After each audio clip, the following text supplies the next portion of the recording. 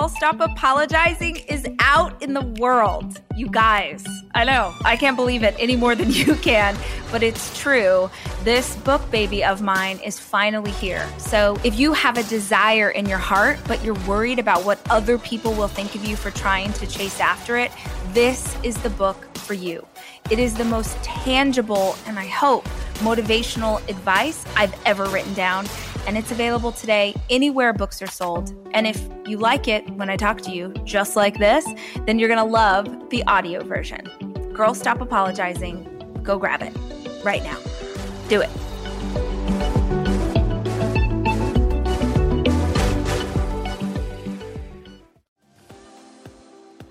Welcome to the Rise podcast. I'm Rachel Hollis, and I've built a multi-million-dollar media company with a high school diploma and a Google search bar.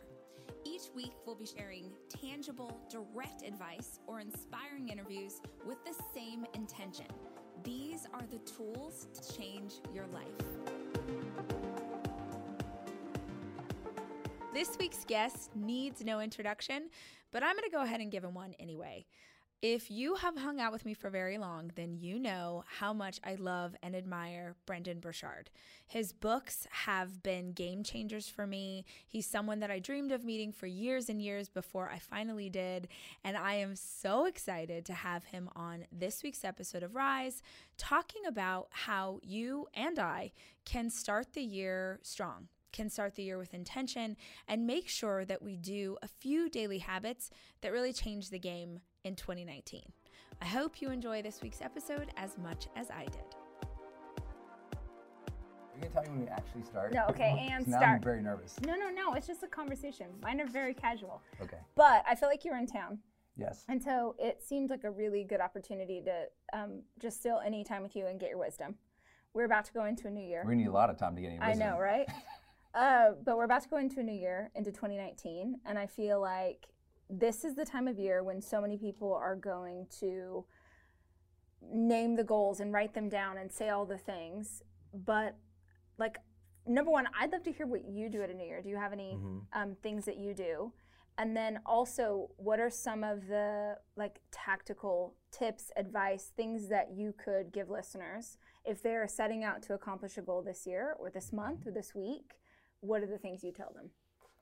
So I think what makes my New Year's special is that I don't set New Year's resolutions to fix problems. Ooh, okay, wait. Now let's unpack that. Yeah, because what most people do is they go, you know what? I'm 15 pounds overweight. Yeah. I need to lose weight this year. Yeah. Or, you know what? I wasn't very disciplined about my morning routine. That's my only goal. So they basically go, problem in life, fix it. Problem in life, fix it. Problem in life, fix it, which makes their year and their goals really reactive, not very motivational, wow, and almost nothing related to their long-term dreams.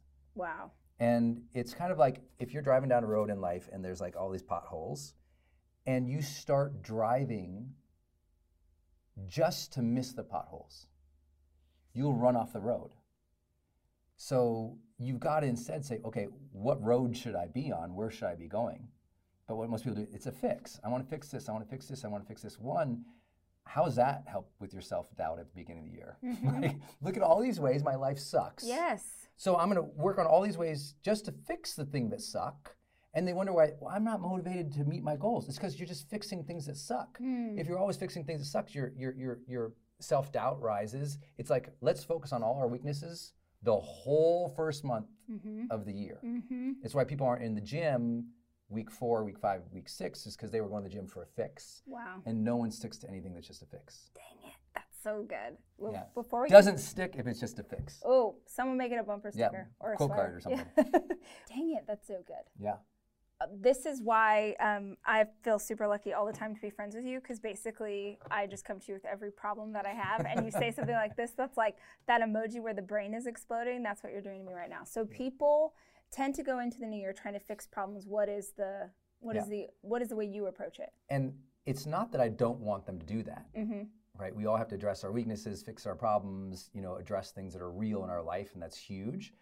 But without the context of also our potential, without our dreams, without that, like, okay, honey, it's difficult right now, but where could we be in 3 years? Let's not just focus on this upcoming year, but let's extend it a little bit. And because what I'm trying to tell people is like, you should never limit your vision for your future based on your current circumstances or even your current competencies. Because if you only set your goals for this year based on what you already know or what you're capable of, you will inevitably set your sights lower than you're capable of. Because you'll go, well, I want to launch a book, but I only know how to do this. Or I want to start my business, but I only know this. If your goals are always tied to your current competency, meaning your current skill level, your current knowledge level, your current ability level, then you're not really setting goals, you're just setting tasks. You're just saying, I'm going to do this next. And New Year's is a time to think big. New Year's is a time to go, okay, in 3 years, even if I don't know how to get there, what could I decide I'm going to do, and then work backwards from that and start skilling up. I say the most important goals ever to set at New Year's is skill goals that will lead to success in 3 or 5 years. So explain skill goals if people haven't read High Performance Habits, if I haven't talked about it enough. So explain that idea of acquiring the skills that are going to take you to the place that you want to be. Like me, as you know, I'm kind of awkward. And one of my great, huge awkwardnesses in my life was public speaking. That's hilarious. Another huge awkwardness of my life was video. Another huge awkwardness to me was like talking to people about like intimate or like vulnerable things. Which is, if you don't know Brendon, what he's saying is basically everything that he's best known for today. Yeah. It's like, okay, now I can talk to 30,000 people in an arena. Now I can, we just passed 300 million video views across all my videos. And none of my videos are entertaining, funny, or have cats.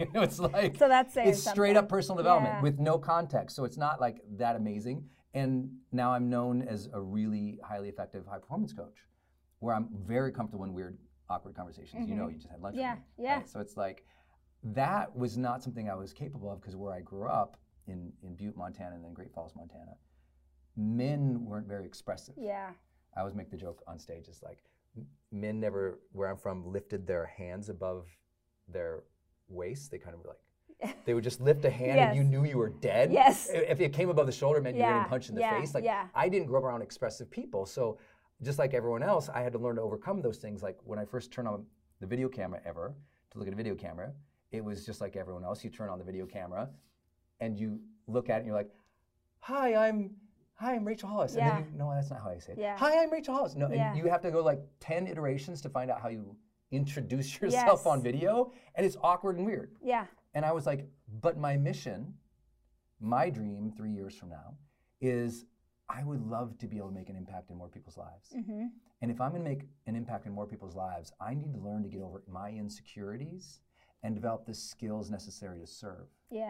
And the skills necessary to serve in my dreams were, I'm going to have to be able to communicate.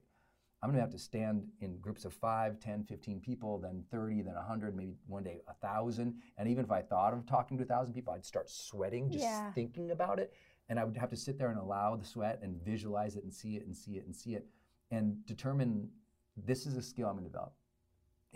I'm not going to be comfortable with it. I'm not going to like it, but I'm going to learn to develop that. And I think that's what people need to do, is don't just try to say, okay, in the first quarter, I'm going to, lose weight, or I'm going to do this one little task. Instead, say, okay, 3 years from now, if I was living my dream life and I was making my dream difference, what would I have to be able to do then that I can't yet now do confidently and world class? And then say, okay, what mentors do I have to do? What courses do I have to get? What seminars do I have to go to? What tapes do I have to listen to, or audio program? Like, what would it build into that capability? And that way, you're not hoping that you just land with it one day. It's like that deliberate practice that makes you great. And most people, they're just not doing that at New Year's, and so they're very unmotivated when they actually have real aspirations for their life. Well, I love, I really am not just, I am saying it because you're sitting in front of me, but they've heard me talk about High Performance Habits a million times, which is Brendon's book, which is amazing. And at some point I will show you, at some point in our friendship, I'll show you like my notes from when I was reading that book, because they're crazy. But what I love about that is that you do break it down and make it really tactical. So I think if there's anyone listening who's like, man, I'd love a deeper dive in that thing. What does this look like? How does that manifest in my calendar? How do I take that and apply that to my life? It is all, there's so much information in that book. it feels like it should have been 3 books. Yes. Like you really could have gotten 3 books out of it. Yeah. Well, I actually did write 3 books. Did you It was really? 1,480 pages. Because it was a research project, right? Oh my gosh, It was at the time the world's largest study of high performance that had ever been done, and we had to scale it back. That's because we had all this crazy. research in there, and I was trying to make all these cases. It was like I had to make it so that everyone could read it. But that brings up something too in that book. If you have it, go to the productivity chapter this year and realize what's going to make one of the big differences: skill set. But another one is we call it PQO, Yes. which is learning to focus on what they call prolific quality output, which is a fancy, really fancy way of saying, okay, whatever your career is or whatever you're trying to do in your life, figure out the major needle movers that would have to happen for you to accomplish it, and spend, this was the stat, high performers spend 60% of their week focusing on the major needle moving activities that they know will move their projects or their dreams forward. And 40% is like, the administration, the email, the whatever. But that's what happens is most people spend a tremendous amount of time on horrible stuff and not the real stuff. Yeah.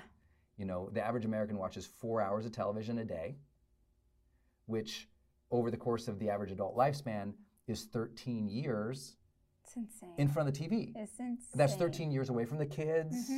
Or maybe if we were watching it with them, not doing any really high quality stuff, it's 13 years away from your business or that thing you wanted to start in your dream. And so it's like, what's going to be the things you should focus on the most? Like for me, I spend 60% of my week on research and content and building curriculum because I'm a teacher, I'm a trainer. And that's what makes my business and my career go forward.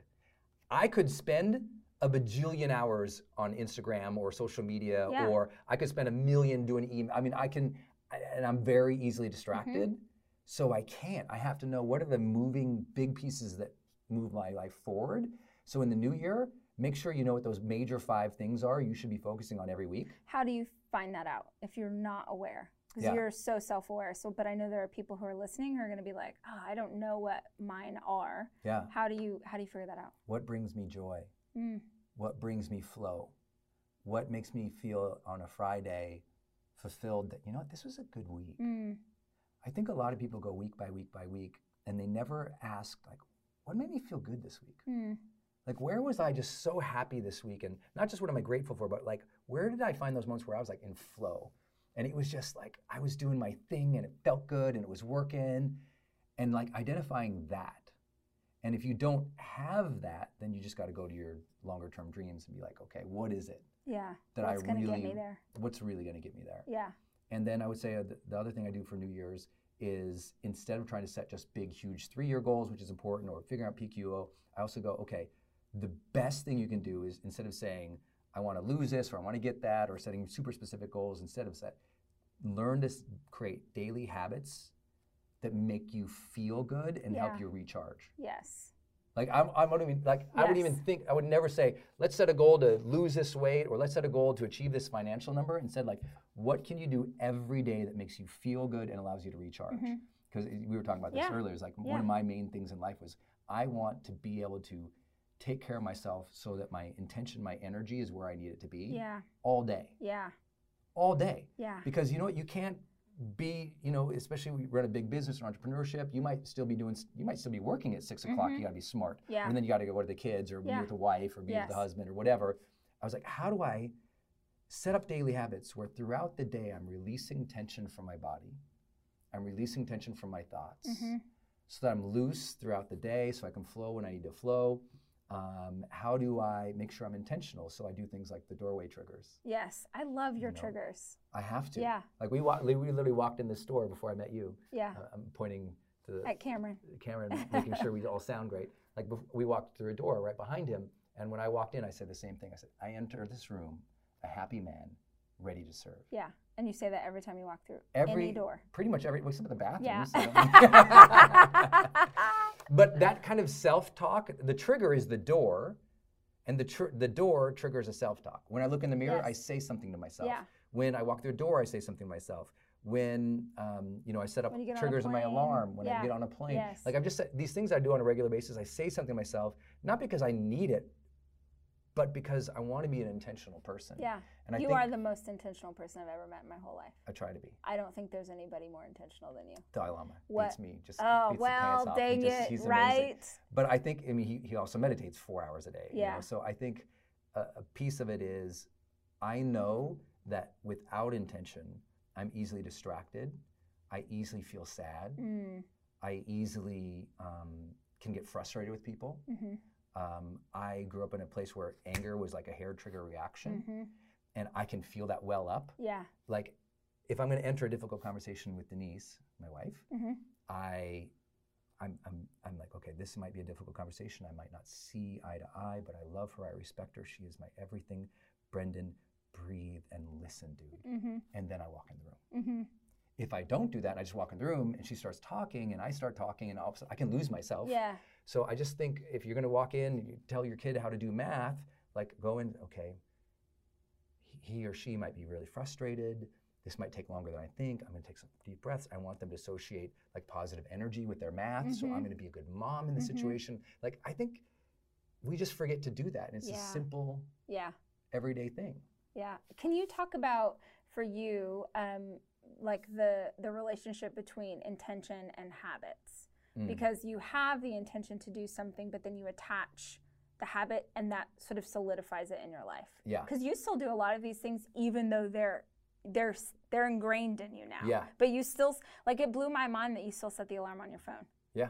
Even though you've been doing it. Will you Yeah, talk I'll show about you the on alarm on your phone? Yeah. And explain what it is. I think it's an incredible trick.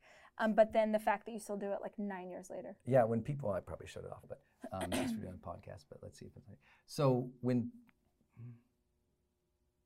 there was mine this morning, my 10 a.m., my 2:50, my 6 p.m., and my 7:32. So and these are things you need in this season, like the words. Okay, so so I'll give it, so if people can't see what I'm doing. So what I do, and I've done this since 2008. So there's an alarm function on your phone, and when you set your alarm, you can set labels to your alarm. And so what I do is I go in and I set a label, and I set 3 words that I want to be this person, and I set that alarm to go off. Like, for example, today, 10 a.m., this alarm goes off, and it says dynamic, bold, confident. And you know how it is, when your alarm goes on your phone, you look. Yeah. So doesn't it always and I've been doing this since you? 2008. It like, still what? surprises me. Yes. And so I look, it goes off and like, and I'm like, oh. And soon as I see that visual cue, it makes me go, okay, am I dynamic right now? No, I'm boring. Yeah. Am I bold? You know what? Nah, I've just been kind of like relaxing and hanging back a little bit. I'm not going for it. Am I confident? I'm like, no, I'm not confident. Why am I not confident? Let me think about that for a second. And it just creates a moment of intention throughout the day. But then I have ones that are social too, like my 7:32 p.m. You see says give Denise affection. I love how intentional Is that so you are. stupid? No, but it's But not. it really goes off because you know I've been Yes, home a lot yeah. since I finished tour. I finished my seminar tour, and I've been home with my wife Denise a lot. And I just, like anyone else, you can go through your emotions with your spouse. Totally. You can go through emotions with your kids. You can go through emotions with your business. And I think going through the motions is the ultimate killer to high performance. Because the problem is when you're a high performer, when you're good, like if you're the best mom on the block, or you're the most competent, capable, get stuff done at work, the thing is, because you are so good, you can kind of rest on your laurels a little bit because you can get away with it because you're outperforming people already. But you're also stealing that full potential. You're never touching the full rim of what you're capable of. Yeah. Because you're just trying to live just above everybody else. Yeah. But you're not going for it. And I think people have that in every part of their lives. Like, I want to have an extraordinary marriage and relationship. You know, we've been together now 15 years, married 10. And I still, 7:32, give Denise affection because I've been home, and I want to make sure that I'm like, oh, okay, right? Yeah. Sometimes I'm easily, distracted at home because that's where I also do my research and my writing. And she can come in, and I want to get up, go give her affection, greet her at the door. I want to be a sweetie to my sweetie, and I need a stupid reminder on my phone. Yeah. So it's one thing I do, is that trick. I also really believe that habits are never going to be automatic. There's a myth that habits become automatic. Yeah. It's true. Yeah. It's true, but only a homeostasis habits. Okay, now explain that to me. Homeostasis means whatever naturally comes. It's like homeostasis is everything settles back down to what's easy and comfortable. Mm-hmm. So of course, doing something over and over when it's easy and comfortable becomes a habit because it's not hard anymore. Soon as something gets hard, you need more intentions to actually do the habit. Yeah. Because all of your mind goes, actually, this is a little, I prefer ease, I prefer comfort. So I just want to understand this. So a habit, let's say stress eating. Mm-hmm. Like that feels like that is what you mean? Like Sure. That's something that will exist without effort because it makes you feel better. You're going to get hungry regardless of stress. Yeah, it's an easy thing. It's easy. You know what? Going to the gym when you're out of shape. Yeah. You know what? Just doing it a bunch of times isn't going to create a habit that's automatic. Like you got to do more. You got to do more cues, more triggers to make you want to do that. Because you know it is. Like if you're out of shape, you could have gone to the gym 6 months in a row. Yeah. 7th month comes up, your body still goes, no, man. Yeah. No. Yeah. So those kind of habits, they're called deliberate habits. Deliberate habits are habits you have to will and cajole and goad and trigger yourself into doing because they're good habits to have, but they're not easy to implement. They're not like, of course, let's go running in the morning when you don't want to run. Yeah. So you have to have things that make you want to do it. You have to have things like, for example, for me, when I go into my office, because I'm a creative person, I don't want to do things for other people in a funny way. Like, I don't want to do email. Yeah. I don't want to have a team call. Yeah. So right on my computer, there's this Post-it, and it says, who needs you on your A game today? Yeah. Which is one of the questions you ask in your planner. So it's like, okay, who needs me on my A game? Gosh, my team really needs me to show up today. Okay, you know what? My customer's been waiting for this thing. My coaching client over here needs this thing from me, and if I don't ask the question, I don't get to work. Yeah. And a lot of people, they avoid the questions or the triggers or the things that would make them go to work. So I think that's really important. I also think that throughout the day, the world's largest study that's ever been done on productivity was done by a productivity app. I'm forgetting the name of the productivity app. But what they did is they have all this data, and they can associate how people rate their productivity. They can see how many tasks they check off in the checklist of the app. And they did this for, I believe it was over 4 million people. And what they found, which is what I've been teaching for a very, very long time, is that the most productive people take breaks every 50 minutes. 50 or 15? 50. Okay. I've been, actually, their study said 52 minutes. I've been teaching 50 minutes forever because you can tell if you sit in a chair and you work for a while, your body gets a little restless, but a lot of people go, I'll power through. Yeah. And now their posture is compromised, their mind didn't get a break, and what they really need to do is just get up, walk around, get some water, maybe do a vinyasa flow on the ground, or stretch out, lay on your back, go walk really quickly around, do 10 jumping jacks, do 4 burpees, whatever it is. But every 50 minutes is a great time to take a break. Even if it's really just stand up, stretch out, get some water. I'm terrible at that. Close your eyes. Everybody is. So guess what goes in my phone? When my butt hits the chair, I tell people all the time, your phone is either a weapon of mass distraction or it can be an incredibly powerful tool to keep you on track. Yeah. So I set a 50-minute timer, and almost 100% of the time, even now, I'll work, it goes off 50 minutes, and my brain goes, I don't need a break. And that's the number one challenge people have. I don't need a break. And then they're burnt out. Yeah. And they never saw that you actually, by recharging several times throughout the day, that's why meditation is so powerful. If you meditate once or twice a day, it's that little recharge that's going to give your mind a break, your spirit a break, your creative edge a break, and then you come right back at it. Yeah. Even when I'm writing, and you know how easy you get in a flow, Yeah. I'm writing like, and I'm loving writing. Yeah. That thing goes off 50, even if I'm in the middle of like the greatest paragraph, I will stop, I will get up, I'll stretch, I'll drink some water, I'll come back down, and that's how I can write though, all day, all night, week after week, and people are like, gosh, how are you so prolific? I'm like, because I'm taking breaks in between. Yeah. And so many people, they schedule themselves crazy all day, and if they could just find it doesn't have to be 50 minutes, though all science in productivity has proven, all of it, between 50 minutes and 75 minutes is the most effective time for a break. Not once a day, every 50 to 75 minutes. The longest outer rhythm of that was a 90-minute study. I am so bad at that. Everyone sucks at I'm that, really bad. but you're amazing too. And what can happen is then by 6, 7 o'clock, you're like, I'm wiped. And So then you go to comfort food. Or Yes. I'm wiped, let me get a drink. Or 100%. I'm wiped, and you kind of speak snarly to your husband. I'm not saying you do this. Yeah, I'm saying yeah. this is what people do. Yeah. They don't realize that the energy dips they're having is leading to bad habits. Yeah. The energy dips they're having is leading to unkind behavior. Yeah. So what you have to do is manage your energy throughout the day so that it's fairly even.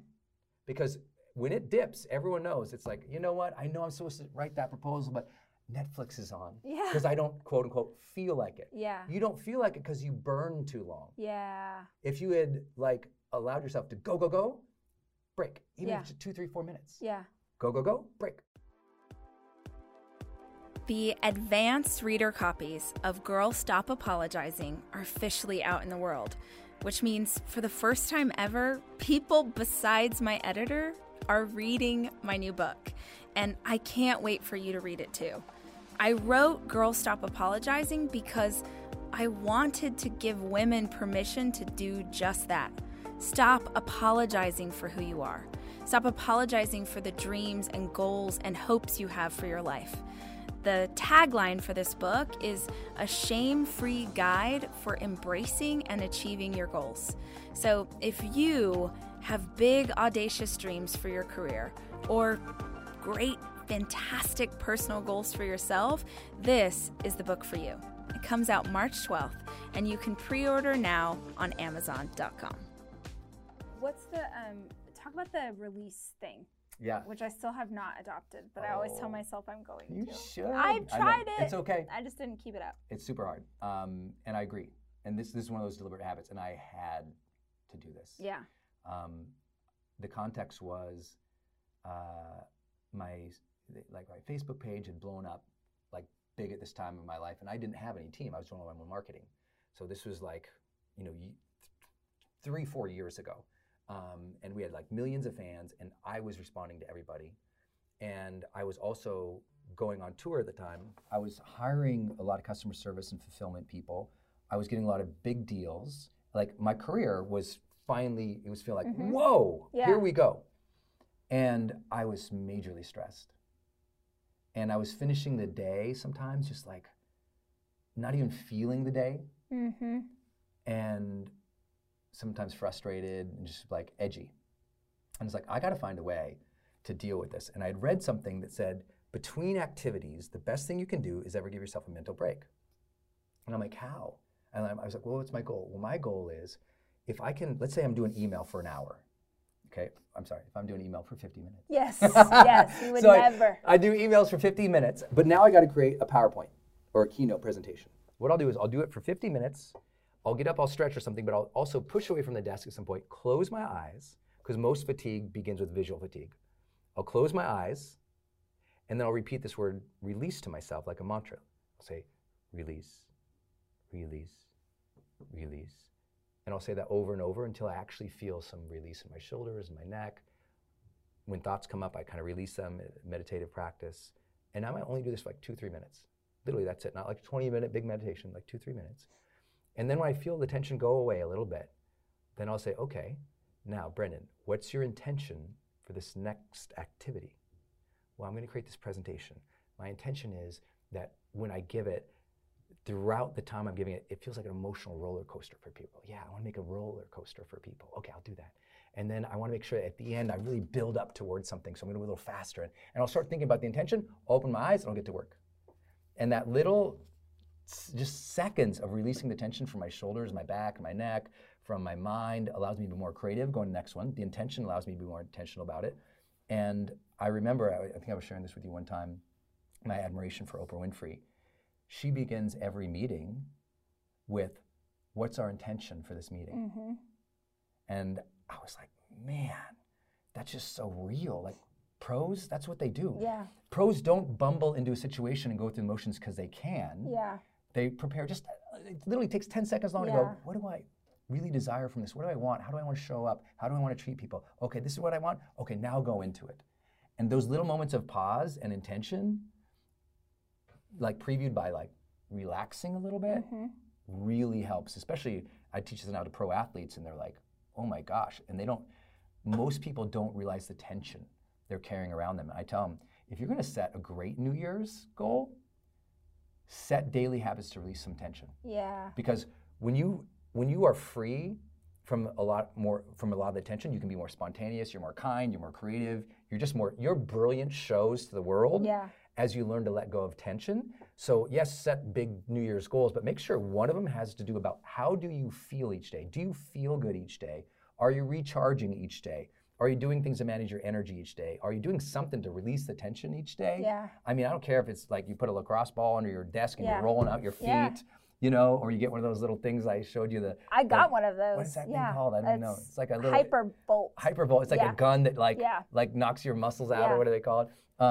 But every little trick and gizmo that you can do to knock out tension. Yeah. Because here's what do you want in 2019? No one's going to say, I really want to feel a little more tension in my neck. I really want more stress. I want my head to feel like it's going to explode more. No one does that. Yeah.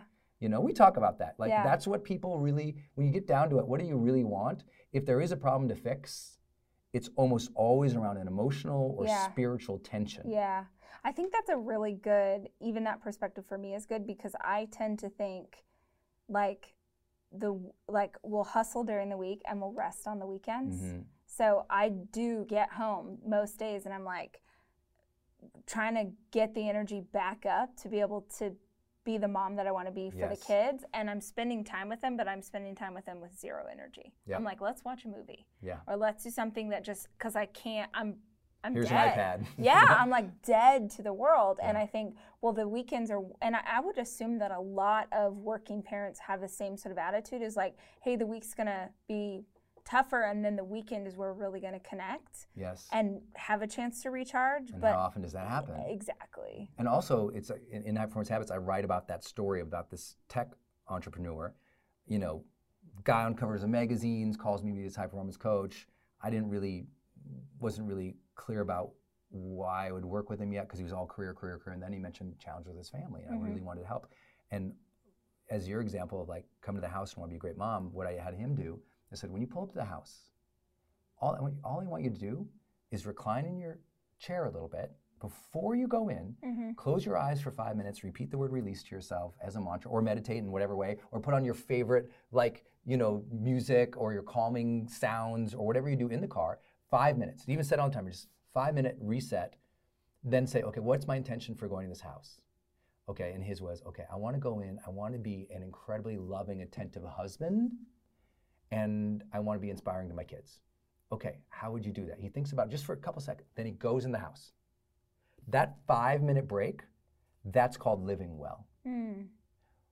Just running into the house to do things is called burnout. And these, like, life is really felt in the extra beats in between.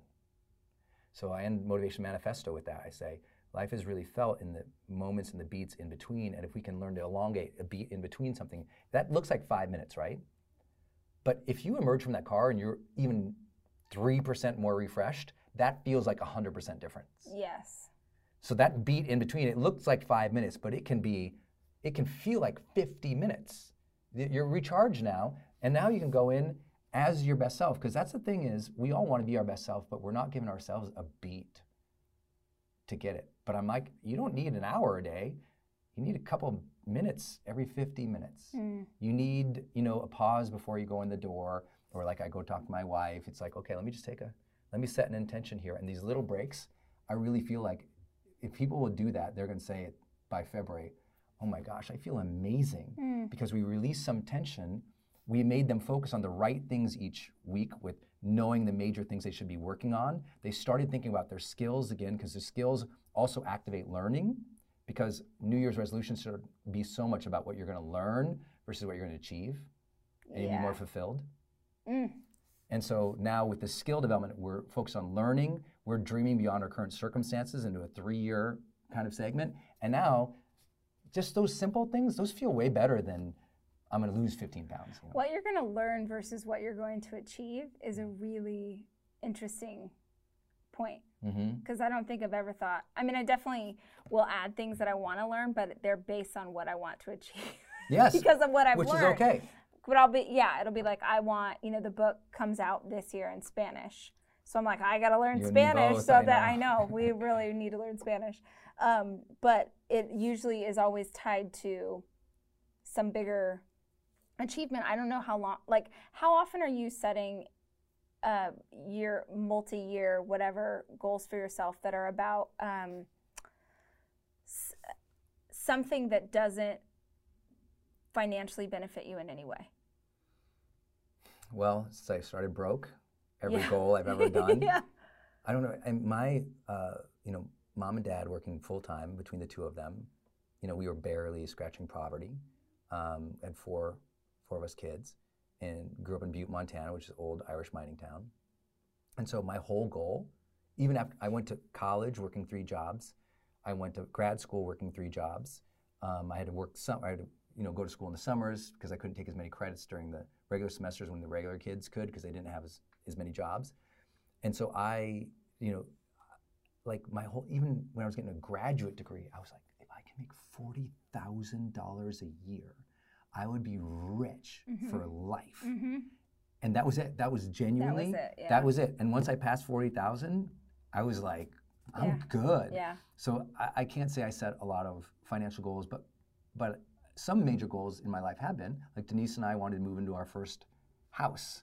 And I was like, well, I better learn how to make enough money to move in that particular house. And then we've upgraded a few houses since then that made me work. But to your answer of like when, there are other things that are going to help everyone achieve your goal. Whatever your goal is, I have a couple things to say about it. One, make sure you're holistically measuring your life each week. So I've always taught the Sunday practice. The Sunday practice is there's 10 major areas of your life, and you should score yourself on those 10 major areas on a score of 1 to 10 every week. I've done this forever. We finally put it in a high performance planner. Yeah, but it's like the planner's available on Amazon. On Amazon. Yeah. Yes. Everybody should get it. Hopefully in stock. We got Yes, we kind of had that problem. Very popular. Inventory sometimes. Yeah. Hey. I mean, man. So high performance planner, we call it the whole life assessment. I'll put it online. People can access it for free too if they want to search for it. Whole life assessment, and it's just like, here's the 10 major areas of your life. It's like family, friends, finances, learning, emotional, mental, physical, spiritual, faith, and mission. And so you score yourself. 1 is bad, 10 is great. So I score myself on that every single week. And that's bigger than your goals. That's more important. Like, that's your whole life. It's like the woman we talk about in High Performance Habits, her whole, she gave me this line. People give it to me, but it was a client who gave it to me.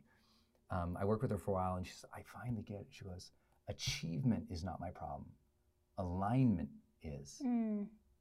Like, a lot of people are good at to-do lists and getting stuff done, and checklist moms, oh my God, can checklist and list out, just smash people. But if one major area is really compromised, you can be crushing it in other ones. But the reason most people have a situation in their life where something is really compromised or neglected is they weren't looking at it every week. So all of a sudden their relationship, they always say, I don't even know where our relationship went wrong. And I go, every week. Yeah. But, dang, that's good. If on a Sunday you had the guts to ask, how is my relationship? Am I pouring myself in? Am I fully committed? Am I being sweet? Am I being kind? And if every week you measure something, that thing gets better. Yeah. And so your whole life assessment is something to do every week beyond whatever your New Year's goals are. And that will make people, that's how you achieve happiness, is not by random goals, but by an aligned approach to life, like a holistic approach to life. So this is an interesting question about the planner, because it's super awesome, but sometimes it makes me feel harder on myself. Yes. Do you feel like that's a thing? Yes. Because I'm like, you're doing all these things, and I'm like, that practice is like, then I feel like I'm kind of beating myself up, like, but what is or I'm like perceiving this in the wrong way. I think a lot of people do that. They're like, this is hard. Yeah. And I go, I want it to be hard. Yeah. Because listen, you guys have to look at Brendon's planner. It is like 79 steps long. It's like so detailed, and it makes you, one of the things I struggle with, this about me, is moving too fast. Yeah. And so part of the hard thing for me about that planner is I'm like, okay, here we go. It's 10 questions in the morning and 10 questions at night. It takes a while. They're hard questions. Because I'm like, oh my gosh, okay. but this is probably part of the problem with me, is that The Sunday thing is the worst for me, where I have to like judge the week. Yes.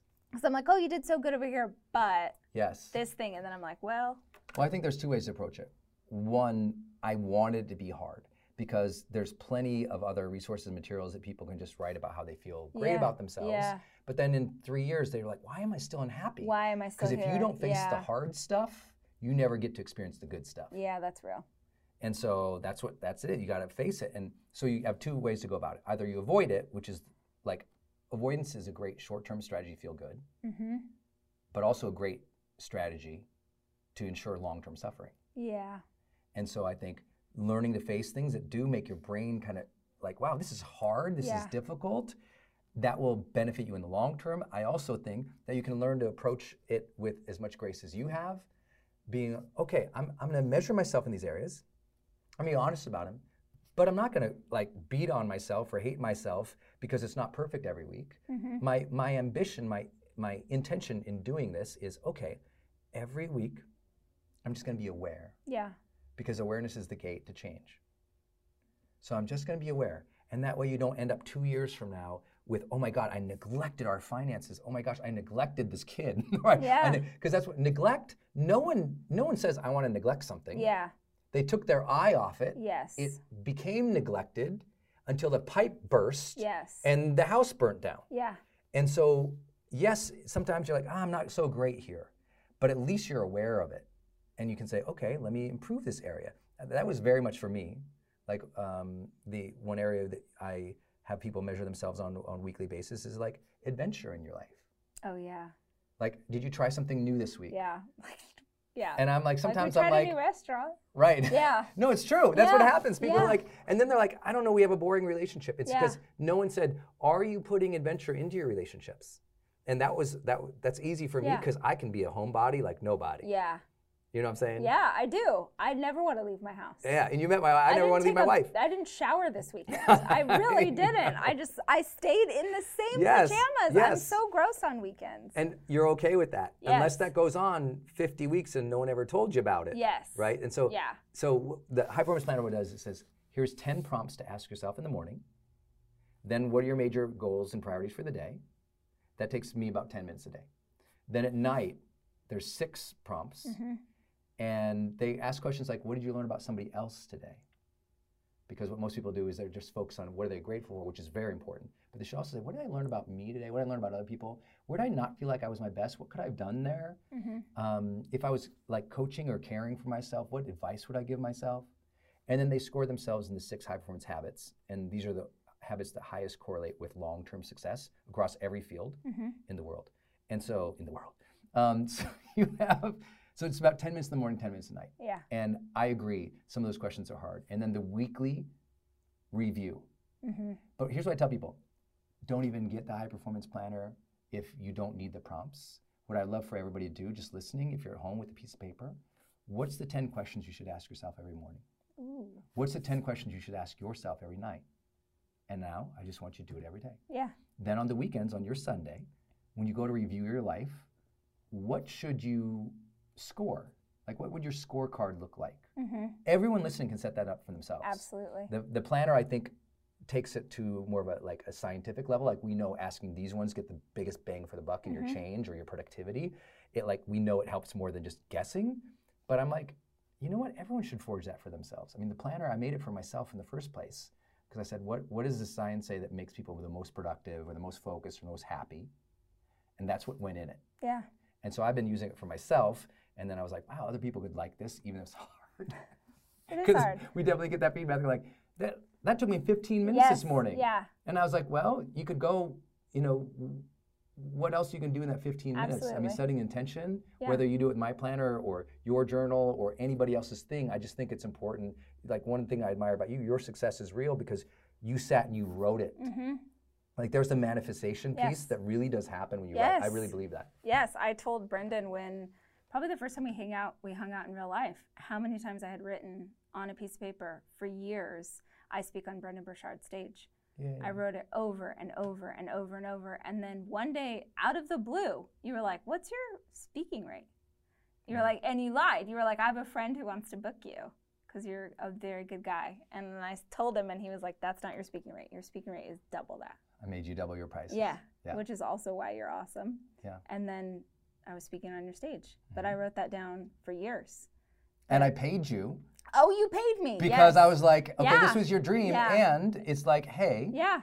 I really respect speakers. This is a real career. Yeah. Everyone should get paid for their time, energy, effort, voice. Yep. And everyone listening, most of you should double your prices if you're charging something, That's especially if you're the solopreneur, That's the because truth. we discount ourselves. We let our internal insecurities become perceived market realities. Yeah, that's real.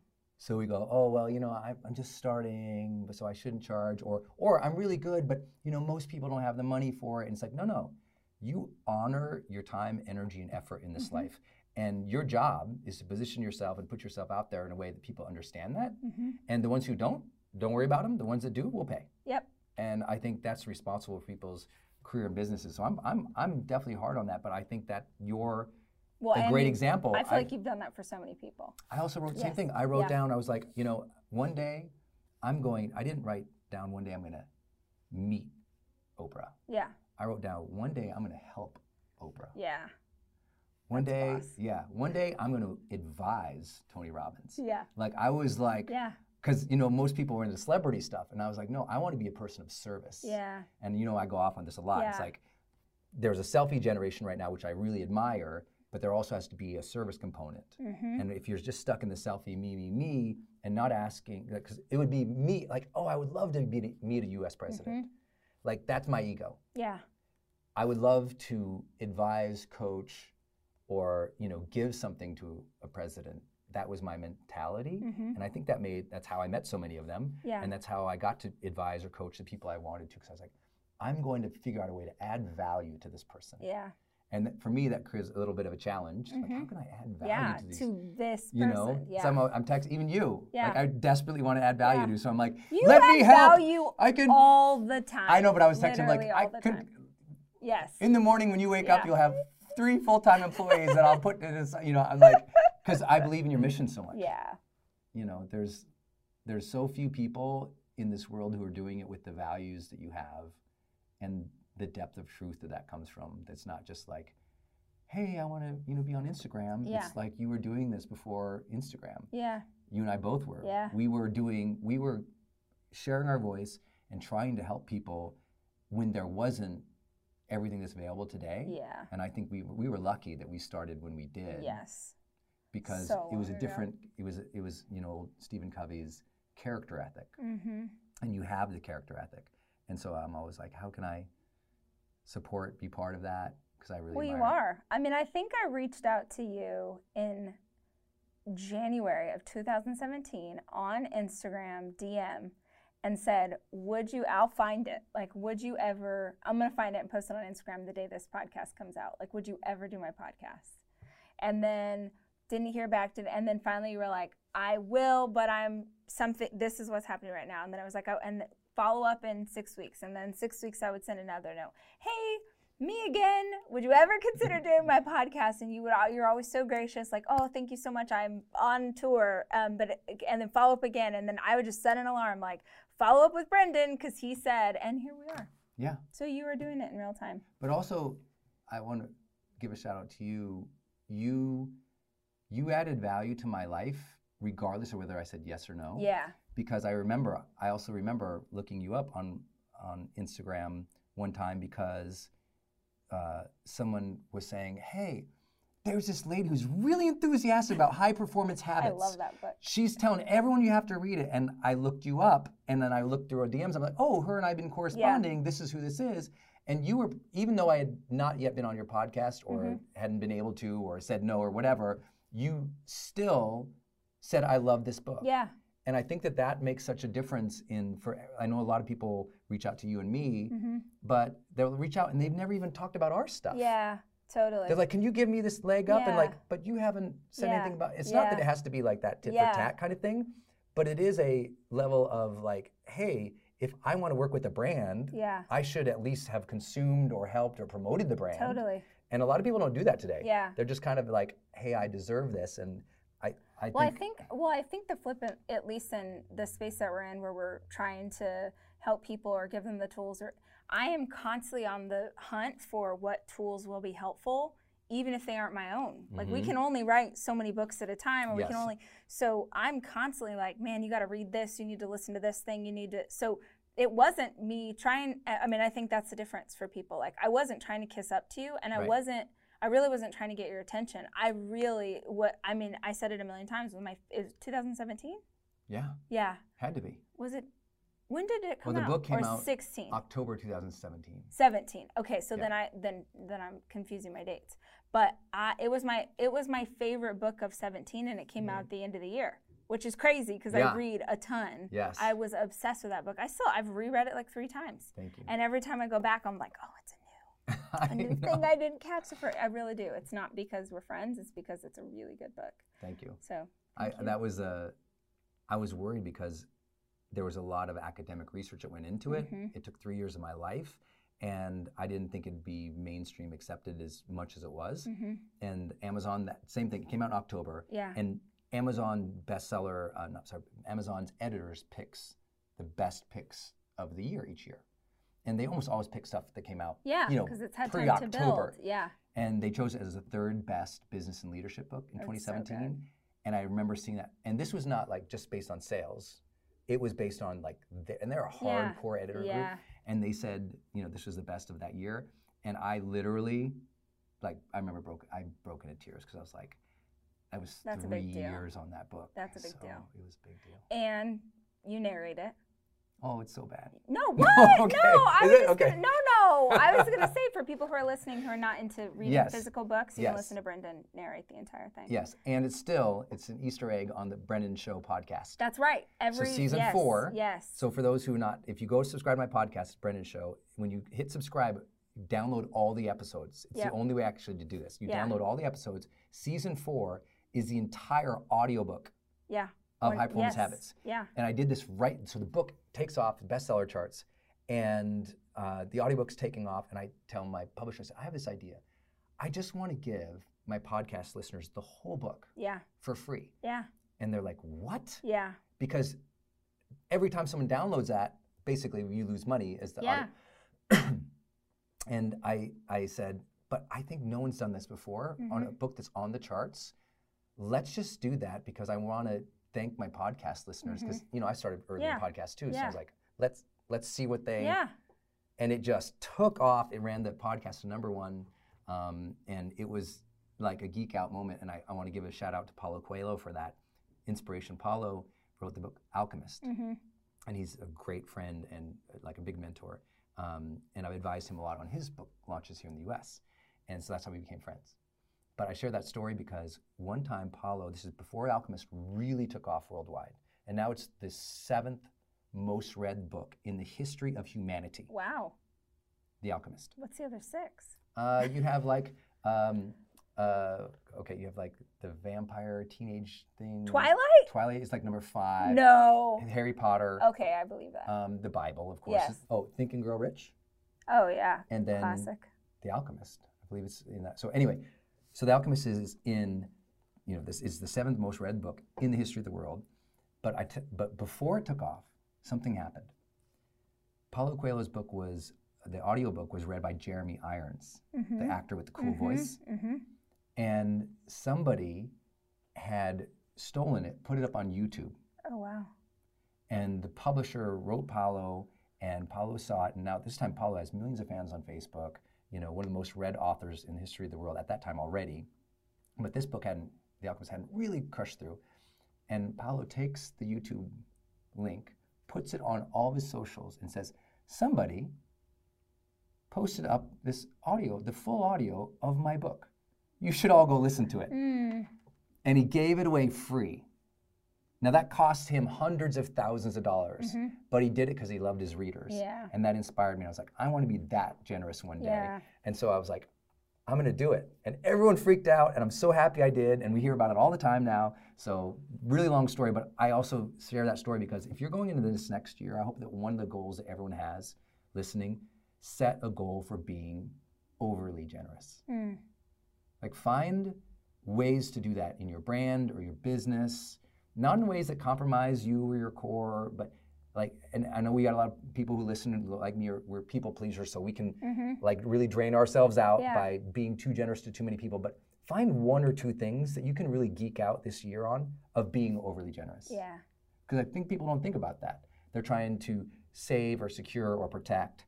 But I think like part of our life here is how can you be more generous? And in what ways can you do it? And since you're planning the whole year anyway, with your teams, if you have teams, or your spouse, if you guys work together, like say, okay, what's 2 things we can do this year that we can really rally around that is just to be generous to our audience, just to be generous to our customers, if it makes no sense at all. And because you'll get more excited and fired up about that than you will about your quarterly goals. Yeah. You know, and I think people need that. Aspirational goals around being generous. Yeah. You are the most generous person I know. And I'm so grateful that the listeners get to meet you and get to talk to you the way I get to talk to you all the time. So thank you for finally doing the podcast. I can't believe we did it. I'm so excited. Thank you for having me. Of course. Hey, y'all, we should hang out on more than just this podcast, which means that the next time you're on Instagram or Facebook or YouTube, be sure and type Rachel Hollis into the search bar and check out all the fun things we have going on your favorite platform.